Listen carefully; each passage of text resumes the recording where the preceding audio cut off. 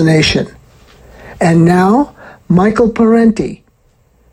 I've been looking at history, and I've been impressed and depressed by the fact that history is really a chronicle of immense atrocities. That what we have in history is the fact that when surplus value develops, when there's more than a subsistence economy, you have some portion of the population that will do everything it can to enslave and to expropriate the labor of the rest of the people. Whether it's a slave society, as in ancient Greece and Rome, or feudal society where people were reduced to serfs, or in a capitalist society where people are driven to the edge of insecurity and made to work faster and harder. And one of the things that's used in that arrangement is a very conscious instrument of control that's very necessary. And that instrument is called the state. That is, what they do is set up a state, an organization that has as Max Weber, who wasn't a Marxist, as Max Weber called it, an organization that has a monopoly on the legitimate uses of force and violence, on the use of legitimate force and violence. But that's what we have today. We also have developed in modern times some democratic features, some means of trying to fight back and restrain this arbitrary power, this use of power for the sheer sake of exploiting and people for self-enrichment of a small elite. What are we trying to say is that along with government, we also have a thing called the state. And along with governance, along with policies, and along with those things, we have this other instrument, even in a democratic state, whether it's in democratic France, or democratic England, or democratic Germany, or democratic Italy, or democratic USA, or democratic Canada. And all these countries, all of them have these other instruments and agencies that act like a bunch of gangsters, that act repressively, that use surveillance, that use every dirty trick in the book, unequal enforcement of tax laws, name it. The bringing in of drugs into whole neighborhoods and communities, trumped up murder charges, assassination. And that you have in the middle of these democracies, you have the state within the state known as the national security state. And that state is capable of the most unspeakable crimes that you can think of. And those crimes are perpetrated against their own people. They're perpetrated against people all around the world. Not long ago, I got a letter from a woman who's been a community organizer in Chicago. And she said with grief in her heart, she said, I remember the 60s. I remember the tremendous democratic organization and leadership that was developing in the Latino and African American communities. And I remember those leaders, and every single one of them today is either dead, shot by the police, or in Marion prison on trumped-up charges.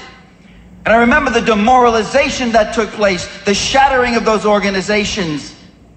And after those organizations were shattered and demoralized, then in came the drug traffickers. And those drug traffickers, the thing I remember the most about them is that they were aided and abetted by the federal agents themselves. And this is what happens. That is, we are dealing with a state that was engaged in domestic counterinsurgency.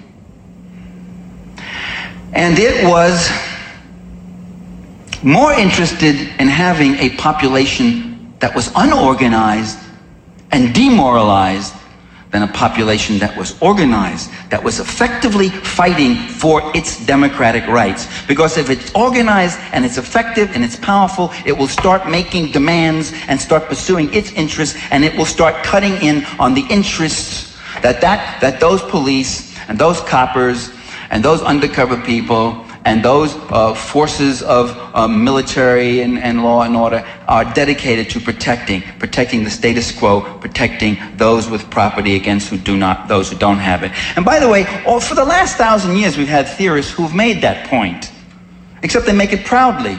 Adam Smith said, as the divisions of property become increasingly unequal, it is more and more necessary to have a state to defend those who have property from those who do not. John Locke, the purpose of the state is to defend those who have property from those who do not. James Harrington, you can go on, James Madison, Alexander Hamilton. The only difference was that when Marx said it, he said, to defend those who have property from those whose labor is expropriated by those who accumulate wealth off their labor, who have all the property. He changed it a little bit. And he said it wasn't just haves and have-nots, it was haves taking it from those who produced it and created the haves. And throughout the world, dominant economic interests today have enlisted the efforts of assassins and torturers. As we talk at this moment, the CIA and other such agencies in this country and other countries have sponsored violence, torture, death squads, drugs in scores of countries, from Zaire to Angola to Mozambique to El Salvador to Guatemala to Indonesia to East Timor, and you go on and on, all to Western Europe, to the USA, to Chicago and Detroit and Boston and New York. They have systematically targeted, in many countries, the clergy, the peasant leaders, intellectuals, journalists, student leaders, labor union leaders, workers, and any community activists and such. Tens of thousands have been murdered and assassinated to prevent social change, to destroy any kind of redistributive politics, any kind of government, any kind of social movement that is not willing to reduce its people to economic fodder. And with NAFTA, with the North American Free Trade Agreement, we now see the third worldization of the USA will continue full speed ahead. The gangster nature of the state is cloaked by the democratic facade and by the democratic substance of the government. I mean, there is some democratic substance there. Democratic victories have been won. We have struggled, and certain things have been won. And yet, in the midst of this state still goes on. And what is so compelling about an issue like drugs, as Michael Levine is pointing out, is that it's not that we're saying the government is not doing enough about drugs, or we're losing the war against drugs. It's that the government or elements in it are active perpetrators and purveyors of drugs. And what it is so compelling about the JFK assassination is how nakedly the gangster nature of the state is revealed. It is an awakening.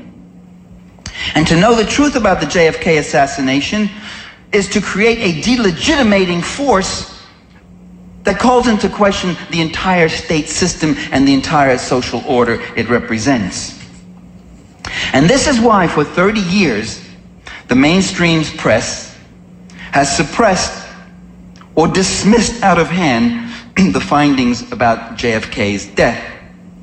The findings of independent investigators like Peter Dale Scott, Harold Weisberg, Carl Oglesby, Mark Lane, Anthony Summers, Philip Melanson, Jim Garrison, Cyril Wecht, and dozens of others. They're called assassination buffs. They're not buffs. Even that word is a limiting and marginalizing and diminishing term. A buff is a kind of a hobby pursuer, you see. It's a kind of a quirky person who follows quirky little interests. Would you talk about Holocaust buffs, would you? No. They are serious investigators of a very serious crime, which leads to all sorts of serious understandings about the criminal nature of the state. And this is why they relentlessly, the mainstream media and the opinion leaders and the political leaders of this country relentlessly attack or ignore this literature. And this is why they give fulsome, gushing, ready publicity to the likes of Gerald Posner with his book Case Closed, which got put into every major magazine. I couldn't put the TV on all week without seeing this guy's face and hearing him blather these kind of cliche statements whose credibility are dependent on you being totally ignorant of what the investigators for 30 years have been uncovering and the questions that have been raising. And who did a grotesque, idiotic whitewash of the whole thing. And this is why they savaged Oliver Stone's movie JFK, a movie that was very accurate about the specifics of the murder, a movie that reached millions of people, that broke through that thing that they were keeping down. The only movie in the history of Hollywood, and I wrote a book called Make Believe Media, which is about TV and film, so I think I know something about films. At least I did spend the better part of a year reading a lot of literature. It's the only movie that I know of that was attacked 6 months before it was ever released. in the Washington Post and in the New York Times and in Time and Newsweek, and attacked relentlessly for a year after it was released. And this is also why in this past week they kept up the relentless propaganda campaign with the 30th anniversary of the Kennedy assassination to show that Oswald was the lone assassin. And they're always limiting the question, just as the Warren Commission did a priori, was Oswald a lone assassin? Did he act alone? Did he or did he not act alone? Meanwhile, all the serious investigators have a different question. It's not that. He was not at all one of the people who shot Kennedy. He did not act at all, although he was involved in another way. He was involved as a fall guy. And this is why they do this.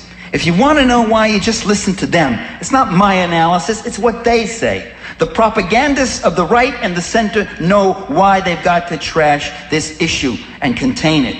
Listen to what Tom Wicker of the New York Times had to say. Now, Tom Wicker has never written a book review in his life. But when JFK came out, he wrote a book review. A movie review, I'm sorry. He's never written a movie review in his life. JFK came out, and Tom Wicker, who was a columnist, a Washington columnist for the New York Times, suddenly became a movie reviewer. And instead of getting the usual movie review length of 800 words, he got 2,000 words. It's a whole page with pictures and all that. And in that review, he tells us that if the, quote, wild assertions in Oliver Stone's movie are taken at face value, Americans will have to accept the idea that most of the nation's major institutions conspired together and carried out Kennedy's murder. In an era, Wicker goes on, in an era when mistrust of government and loss of confidence in institutions, the press not the least, are widespread and virulent, such a suggestion seems a dubious public service. So truth or not truth has nothing to do with it. He's saying the question is institutional legitimacy. Wicker understands the heart of the matter. A full revelation about the murder would be a serious attack upon the legitimacy of the dominant institutions of state and class. The press not being the least of one of those institutions, a faithful servant of it. The system that New York Times writers faithfully defend. Playing before mass audiences, the movie JFK did not finger a cabal of malevolent perpetrators, but in fact pointed the finger at the national security state itself as the murderer. Damage control. You know, back in 1978, the House Select Committee reported, in fact, after an investigation, that there was more than one assassin shooting Kennedy, and therefore was a conspiracy. In response, the Washington Post immediately editorialized, quote, "Could it have been some other malcontent whom Mr. Oswald met casually?" It gets better, wait. "Could not as many as 3 or 4 societal outcasts with no ties to any one organization have developed in some spontaneous way a common determination to express their alienation in the killing of President Kennedy? It is possible that 2 persons acting independently attempted to shoot the president at the very same time.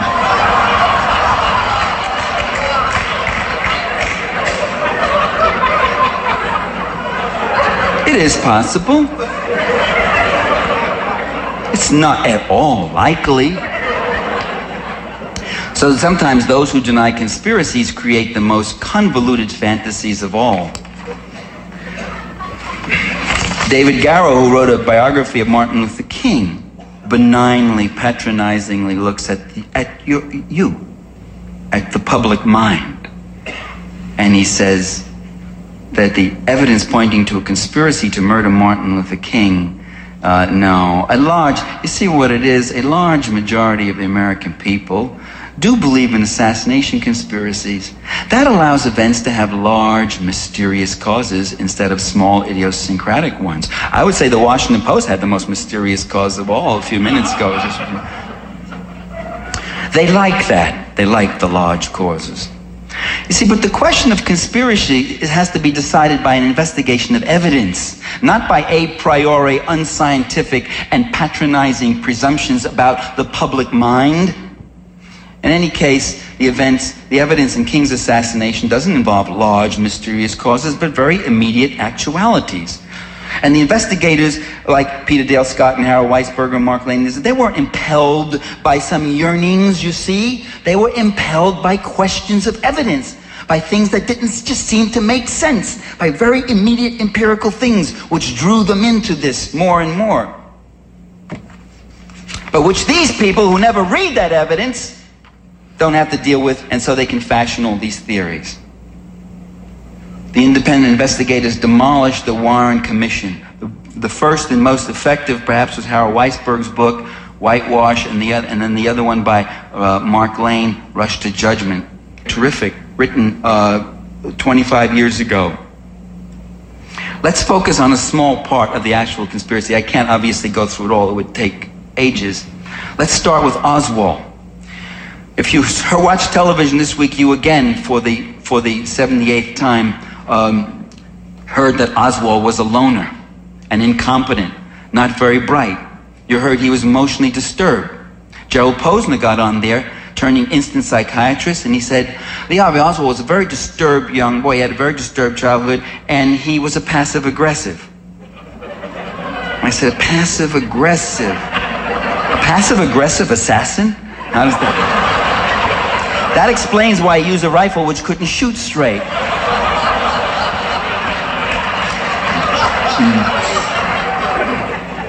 He also was a leftist.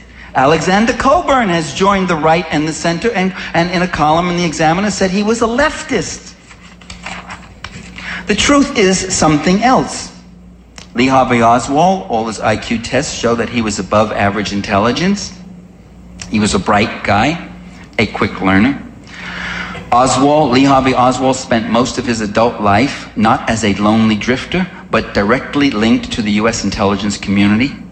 At the age of 18 in the U.S. Marines, he had secret security clearance, and he was working at Marine Air Control in Atsugi base in Japan. Atsugi was a top secret base where the CIA launched some of its U-2 flights and did other kinds of covert operations in China. The next year, at the age of 19, he was assigned to El Toro Air Station in California with security clearance to work radar. And here he emerged, certain strange things began to happen. He emerged as a babbling Russophile and Soviet communist. He started playing Russian language records at blast level in his barracks. He started addressing his fellow Marines in Russian. He read Russian books and touted Soviet communism as, quote, the best system in the world.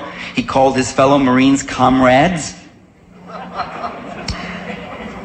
Now, the U.S. Marine Corps in 1958 was not exactly known as a bastion of liberal tolerance and free thinking. My buddy Bernard Livingston wrote a book called Closet Red. He tells of his experiences in the Army where they had to filter out anybody who had funny opinions, who had pinko-ish opinions or whatever else. They had to be reported. That the Army constantly, and I'm sure the Marines, constantly surveils anybody who might outspokenly or actively begin to say or act certainly in the way he did. But in this instance, Oswald's Marine commanders didn't mind. He kept his security clearance. He kept all the radar records. He could see what was going in and out and knew all about the things that were happening there. And a wealth of sensitive radar information and other highly sensitive information from sensitive bases, black operations as they were called. Well, if Oswald was a Soviet spy or a Cuban spy, as some people now claim, he certainly had a novel way of building a cover. Other odd things began happening. In February 1959, Lee Harvey Oswald failed the Marine Corps proficiency test in Russian. 6 months later, he was practically fluent in Russian. Only in 1974, a document that was dislodged from the Warren Commission that had been secreted, thanks to Harold Weisberg's legal efforts, got the document out. It was shown that Oswald had attended the U.S. Army Monterey School of Languages. Now, Monterey is not open to anyone who just happens to have a hobby, a language hobby. You go only for serious training, and you are sent by the government, and it must be related to government work in a language picked by the government, which is related to specific assignments. So Oswald learned Russian at the U.S. Monterey School of Languages. Another odd thing, Oswald was given an early discharge from the Marines because his mother had injured her foot. That's called a dependency discharge. Your parent needs you. A jar had fallen on her toe. And he put in the request, and he got it within a week. His fellow Marines were astonished at the velocity of the release. It also so happened that the jar fell on her foot a year before the discharge. But she was happy. It wasn't healing right, you know. This was only one of a number of very strangely favorable treatments that the U.S. government began to give Lee Harvey Oswald. He then defected to the USSR. But how? Philip Melanson raises the question. To get to Russia in those days, it would have cost $1,500. Lee Harvey Oswald's bank account showed a deposit of only $203.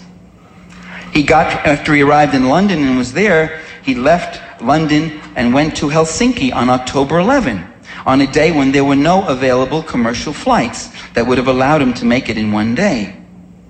He had some kind of private transportation to get to Helsinki.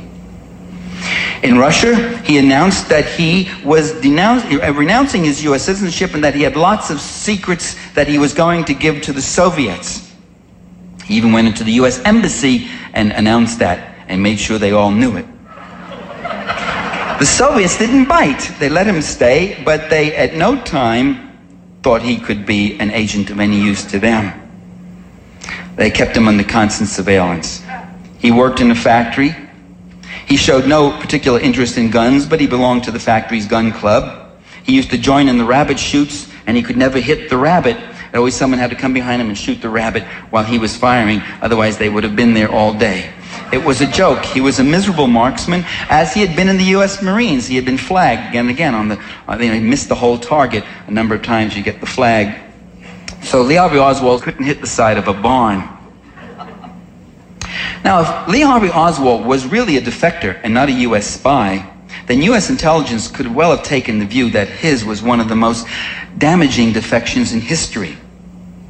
Now, what's done in all defections, especially definitely those connected with government and military, is that there's a damage assessment. No damage assessment was ever made on Oswald's defection. This did come out in the Warren Commission and the House Select Committee. Why there was no damage assessment? Guess it was just overlooked. We don't know. After 2.5 years, he applies to return to the U.S. This is after renouncing his citizenship, announcing he was going to give away secrets. And instead of being grabbed when he comes out and tried as a traitor, the U.S. accepts him back. And he says he was never debriefed. In fact, he was debriefed in Harlem, in Amsterdam, but the CIA has no record of debriefing him, doesn't know who he is, never touched him, was never near him. And their explanation before the commission was that there were so many tourists coming in and out, that there was nothing particularly about him that would catch our attention. One might wonder what is needed to catch your attention. A defector, secrets, all that. After the assassination, the CIA claimed that they suspected that he was a Soviet spy.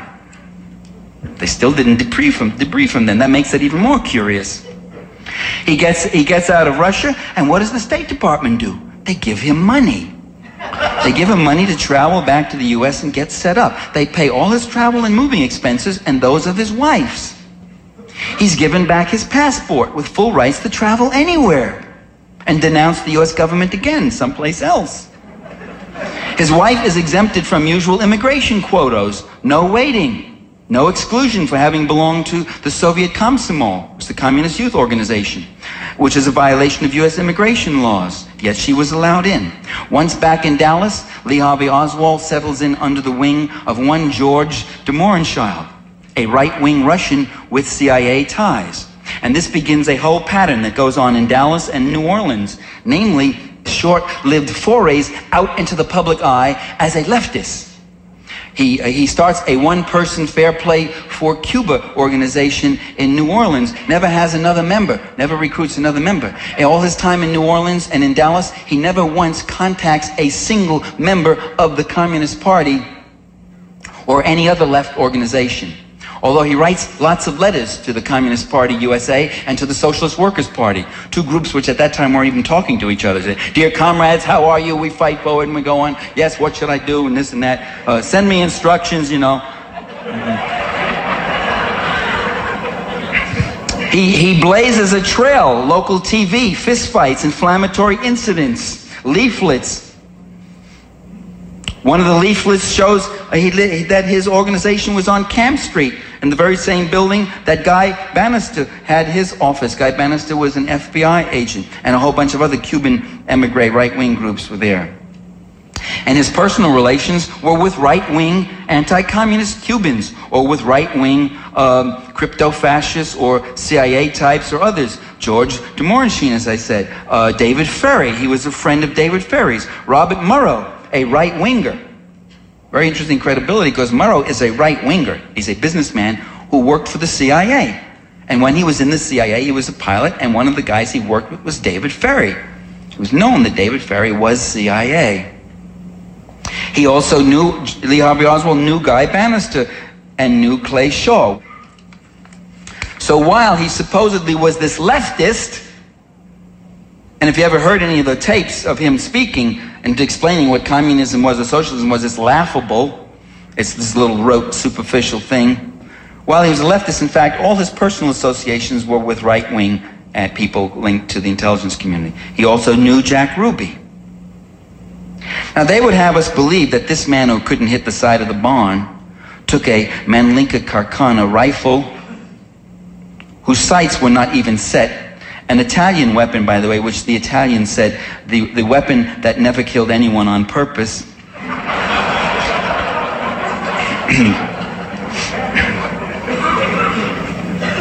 And he fired and killed the President of the United States. That he got a job just at that time at the Texas Book Depository 3 weeks before, when nobody knew that Kennedy's limousine was going to pass right in front of the depository.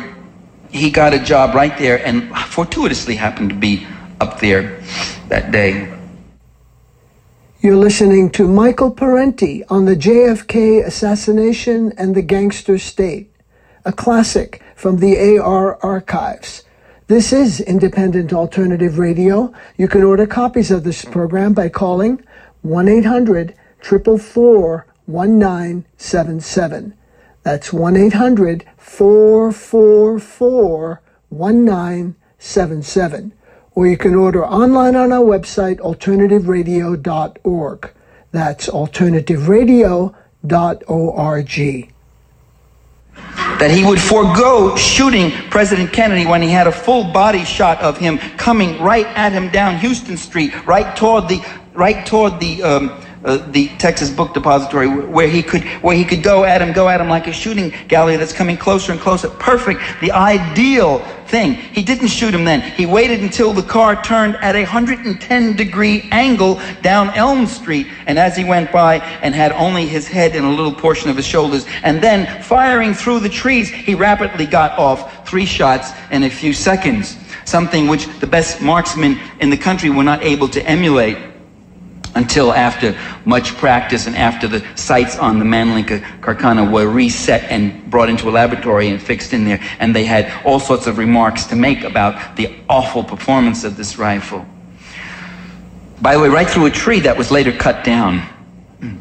We are asked to believe that a bullet would go through John Kennedy, pose in midair for 2 seconds, change directions, and wound Governor Connolly in 2 places, and then reappear intact on a stretcher fallen out of Connolly's body. By the way, that's not true. It did not ever reappear on the stretcher as if fallen out of somebody's body. It had reappeared wedged into the side of the stretcher. It obviously had been pushed in there. So this was a bullet that jumped out of Connolly's body and wedged itself in the side of the stretcher. This magic bullet had a lot of magic in it. We're asked to believe that a treasure of physical evidence, the interior of the limousine, the presidential limousine itself, which would have all sorts of evidence, bits of shrapnel, whatever else, from bullet parts blood lines of fire, which was just accidentally taken, instantly torn out, destroyed, and totally rebuilt. That this was not a deliberate cover-up. That we're asked to believe that Kennedy's brain just disappeared. That the X-ray, which now shows a reconstructed head with no exit wound, is oddly taken with no jaw. So it could be anybody's. You can't do any kind of dental identification to see if that X-ray is President Kennedy's. That the autopsy was just botched innocently. We're asked to believe that Jack Ruby, a gambler and gangster with links to the Cuban exiles and an acquaintance of Oswald's, who once worked for Congressman Richard Nixon for the House Un-American Activities Committee in Chicago when his name was still Jack Rubenstein, before he changed it to Ruby. We're asked to believe that he just took it upon himself to kill Oswald because he was so moved by the suffering that Oswald had caused the Kennedy family. Although Ruby, a year later in jail, repeatedly kept alluding to the fact that you don't know the whole story, there's much more behind all of this, there's something really deep and sinister here and all this, and he was just simply dismissed by a media that was taking its cues. We're asked that the 21 witnesses, persons otherwise related to the case in some close way, with some information, privy to some conversations, whatever else, all who've met violent deaths were part of a colossal coincidence, like the one the Washington Post was talking about. That later on in 1978, the second round of killings that started after the House Select Committee investigation, 16 more who died violently. They just happened to die coincidentally, violent deaths, including one of them being George de Mohrenschildt himself, killed by a gun blast to the head 3 hours after a House Assassinations Committee investigator had tried to contact him. He was being set up for an interview. He was being set up for a lot more than that. George Mohrenschildt was not only close to Oswald, but in his telephone book there was found an inscription or an insert to George Pappy Bush, that he was a close friend of George Bush, and there was a correspondence between them. The sheriff's office in Palm County, Florida, found that his shooting was very strange, and it was ruled a suicide. William Sullivan, a third guy in the FBI, who was supposed to appear before the House committee to talk. By the way, Sullivan was on CIA, according to Robert Murrow, he was on the CIA payroll. He was shot right outside his home by a man who claimed to have mistaken him for a deer. He was charged with misdemeanor and released in custody of his father, a state policeman. Sam Giancano, who died from natural causes when his heart stopped beating after a bullet went through it. One day before he was to testify about mob and CIA connections, while under government protection. And by the way, what comes out of this whole thing is the incredible linkages between the CIA and mob families and mob figures again and again. Because after all, the mob is very functional. They can do the kind of dirty things that the CIA may sometimes want them to do. Well, I have a whole bunch of other things, and I find I've run out of time. I can't believe it, but the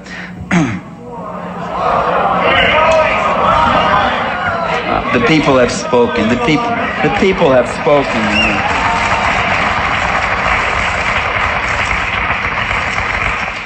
There are even some on the left, like Noam Chomsky and Alexander Coburn, who argue that this whole interest in the assassination comes from a Kennedy revival, a Camelot yearning. The yearning for a lost Messiah. I'm giving quotes. These are quotes right from Chomsky. Coburn and Chomsky and others have argued that Kennedy was... They challenged the notion that Kennedy was assassinated for intending to withdraw from Vietnam or undo the CIA or end the Cold War. These things could not have led to his downfall because they were not true. Kennedy was a Cold Warrior, a counterinsurgent who wanted a military withdrawal from Vietnam only with victory.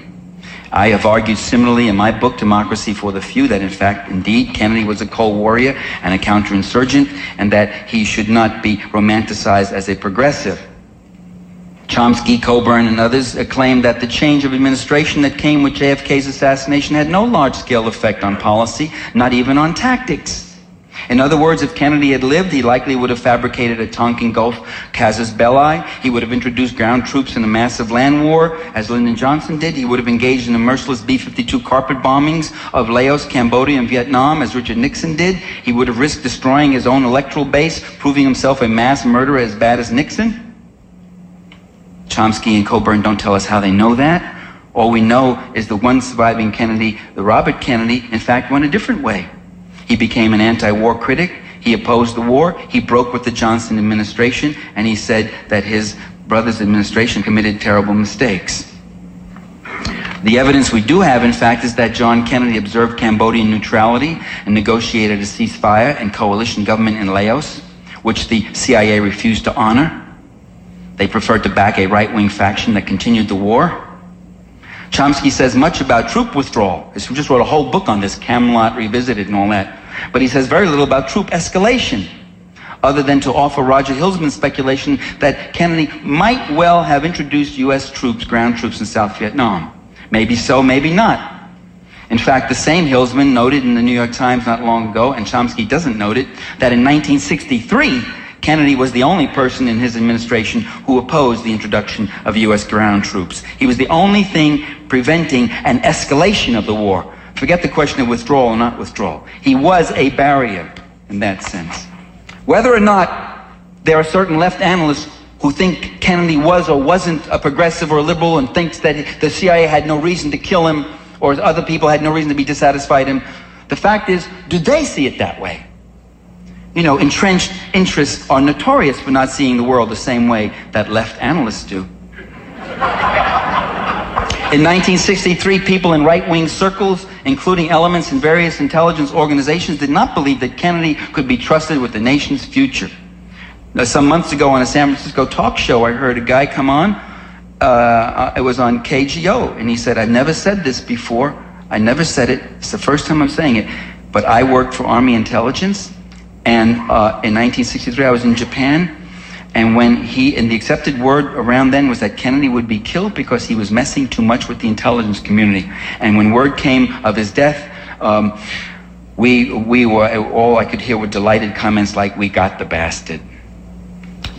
What JFK's enemies saw what they saw was something different from what Chomsky and Coburn have seen. They fixed on Kennedy's refusal to provide air coverage to the Bay of Pigs, his refusal to go in with U.S. forces, his unwillingness to launch another invasion of Cuba, his no invasion guarantee to Khrushchev on Cuba, his atmospheric test ban treaty with Moscow, his American University speech calling for a re-examination of our Cold War attitudes toward the Soviet Union, his unwillingness to send ground forces in a massive form into Vietnam, his antitrust suit against General Electric, his fight with U.S. Steel over price increases, his challenge to the Federal Reserve Board, his warm reception at labor conventions, his call for racial equality and responsiveness to civil rights leaders, reluctant responsiveness, his talk of moving forward in a new frontier. Erwin Knoll, the progressive, admits he has no idea who killed Kennedy. But this doesn't keep him from asserting that the Oliver Stone film was manipulative and that Stone provided false answers. How do you know that, Erwin, if you have no idea who killed Kennedy? And the remarkable thing about Erwin Knoll and Noam Chomsky and Alexander Coburn is they don't know a damn thing about the criticisms and investigation that's been made. We've said this again and again. In the rebuttals and the exchange in the Nation, almost every one of them said Alexander Coburn doesn't know anything about this case. He doesn't know anything about Lee Harvey Oswald, really. He doesn't know just some of the questions I brought up. They don't know anything, and they never deny it. They never say anything. They go on with their patronizing comments. Well, Chomsky, patronization and condescension. Coburn with vitriol and venom. They go on attacking those who supposedly are idealizing Kennedy. Erwin Knoll shows he's flexible, though. He says he allows that the Warren Commission did a hasty, slipshod job of investigation. I disagree. The Commission did a brilliant job of investigation. It sat for 51 long sessions over a period of several months, much longer than most major investigations. It compiled 26 volumes of testimony and evidence. It had the investigative resources of the FBI and CIA at its command. Far from being hasty and slipshod, it painstakingly crafted theories that moved toward its foreordained conclusion, that Oswald was the assassin. It framed an argument and moved unfailingly to fulfill that argument. It failed to call witnesses who saw something different from what it wanted to hear, who not only heard, but who saw people on the grassy knoll shooting. It failed to call them. It ignored or reinterpreted what little conflicting testimony that did creep into its proceedings. All this took deliberate effort It was carefully crafted, painstakingly. A hasty slipshod investigation would show traces of randomness in its errors. Some would go this way, some would go that way. But the Commission's distortions consistently move in the same direction in pursuit of a prefigured hypothesis. The gullible U.S. public that Erwin Knoll talks about. Knoll condemns Oliver Stone for playing on the gullibility of the American people. See, he's not gullible. He's cool. He doesn't fall for this. He's so cool he didn't even go see the movie, you see. The U.S. public has not bought the official explanation. 78% say they believe there was a conspiracy.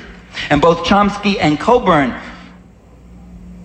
in The Nation, Chomsky in Z Magazine, and again in a letter in exchange with me, both of them dismissed that fact and point out the same identical analog. They point out that, in fact, over 70% of the people also believe in miracles. So, what does that prove? And what does that got to do with the question at hand? That people can have a stupid opinion about one thing doesn't mean they're stupid about everything. In fact, Chomsky and Coburn are themselves evidence of that.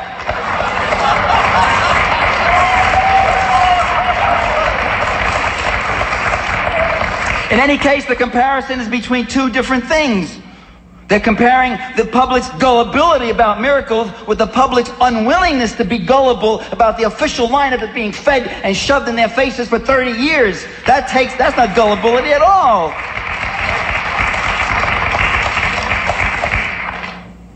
Alexander Coburn and Noam Chomsky have told us that we must not reduce great developments in history to conspiracy, for then we lose sight of institution, class, and other systemic factors of American capitalism. I don't need them to tell me about systemic factors in American capitalism. I use a structural analysis in all my writings.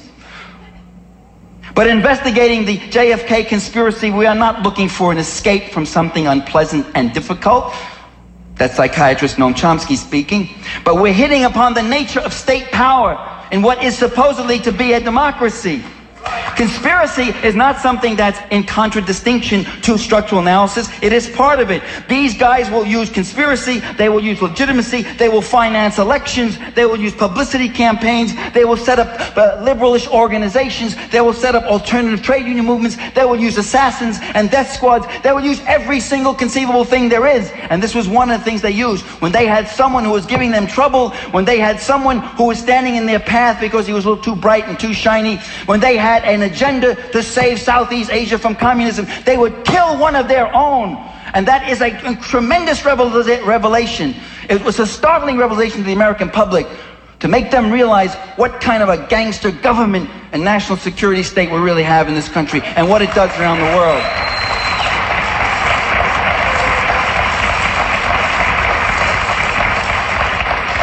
A structuralist position should not discount the role of human agency in history. Institutions are not self-generating forces. The great continuities of corporate and class interests, that's Coburn's phrase, do not happen of their own accord like reified, disembodied social forces. Neither empires nor national security institutions come into existence in a fit of absent-mindedness. Although the British elites used to say that, the British Empire was accumulated in a fit of absent-mindedness. Give me a break, as these guys plotted and killed and brought armies in and destroyed and bribed and murdered and lied and did all the things and plundered these countries and plundered them. Absent-minded? God knows when you focus your attention what you would do. There's a conscious interest being pursued here, and the evidence for it is the state itself.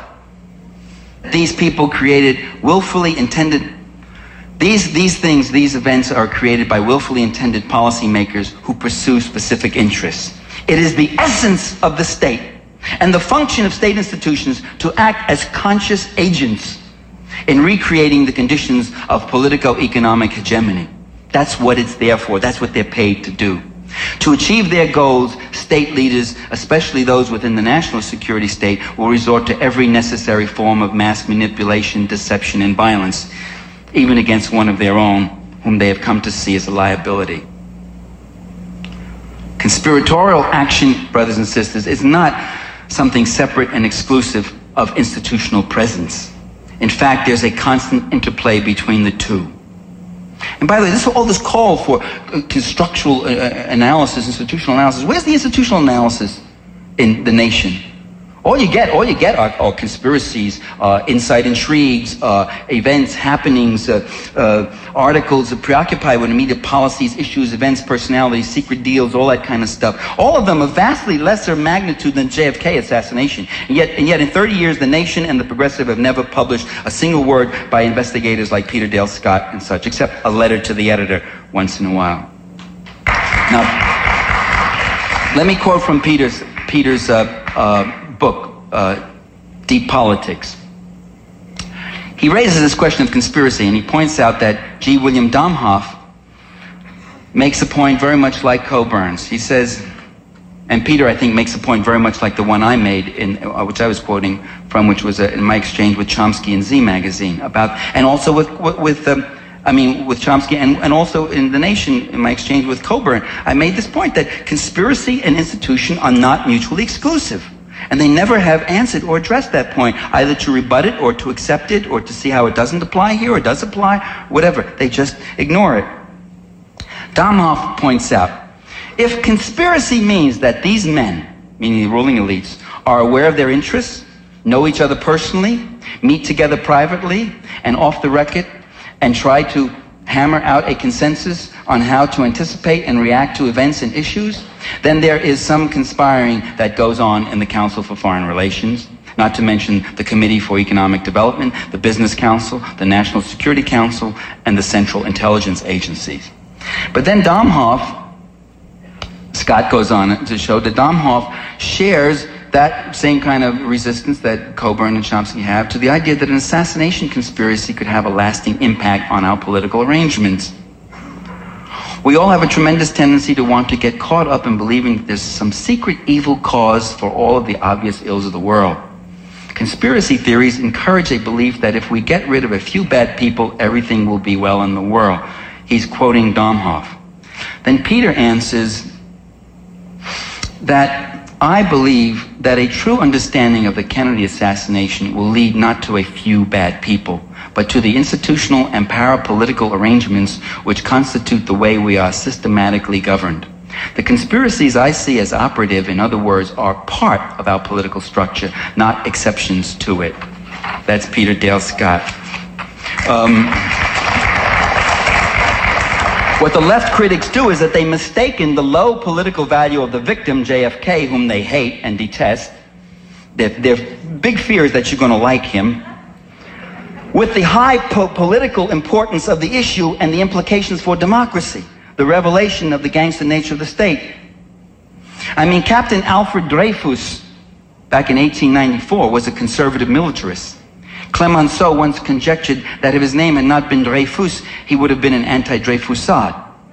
Does that mean that the political struggle waged in L'Affaire Dreyfus was a waste of time? The issue was quickly drawn between the right and the left, between those who stood with the army and those who stood with the republic itself and with justice. The same with Benigno Aquino. Aquino was a member of the privileged class in the Philippines. He promised no great structural changes. He was even more conservative than Kennedy. Does this mean that the Filipino people should have dismissed the conspiracy that led to his assassination as an event of no experience? So, just another ruling class pig, what do we care? Instead, they used it as ammunition against the hated Marcos regime, as a revelation of what that government was really doing. Archbishop Romero of El Salvador. He was a member of the Salvadoran aristocracy. He could not have made it to the top of the church hierarchy otherwise. When he was ordained, they came with presents. They hugged and kissed him. And the minute he opened up his mouth and made some critical remarks about the war and some favorable remarks about the poor, he was assassinated. I doubt if he hadn't been assassinated, the Salvadoran history would have been much different. Does this mean that solidarity groups in this country and in El Salvador should not have tried to make his murder an issue that revealed the homicidal gangster nature of the Salvadoran state? Instead of seizing the opportunity, some left-writers condescendingly ascribe a host of mass psychology motivations and emotional needs to those of us who are concerned about the JFK assassination. They psychologize about our illusions, our false dreams, our longings for messiahs and father figures, and our inability to face unpleasant realities the way they can. They deliver patronizing admonitions about our conspiracy captivation and Camelot yearnings. They urge us not to escape into fantasy. They are the cognoscenti who guide us and outleft us on the JFK assassination, a subject about which they don't know a goddamn thing, and whose significance they will never be able and have not been able to grasp. I have a different name for our interests. It is not JFK worship, it's not Camelot yearnings, as the left critics would say. It's not big evils and conspiracy titillation, as the mainstream media would say. Our interest is born of democratic struggle, a desire to know what is going on, a desire to have rulers who are worthy of our name and the name of democracy. Thank you.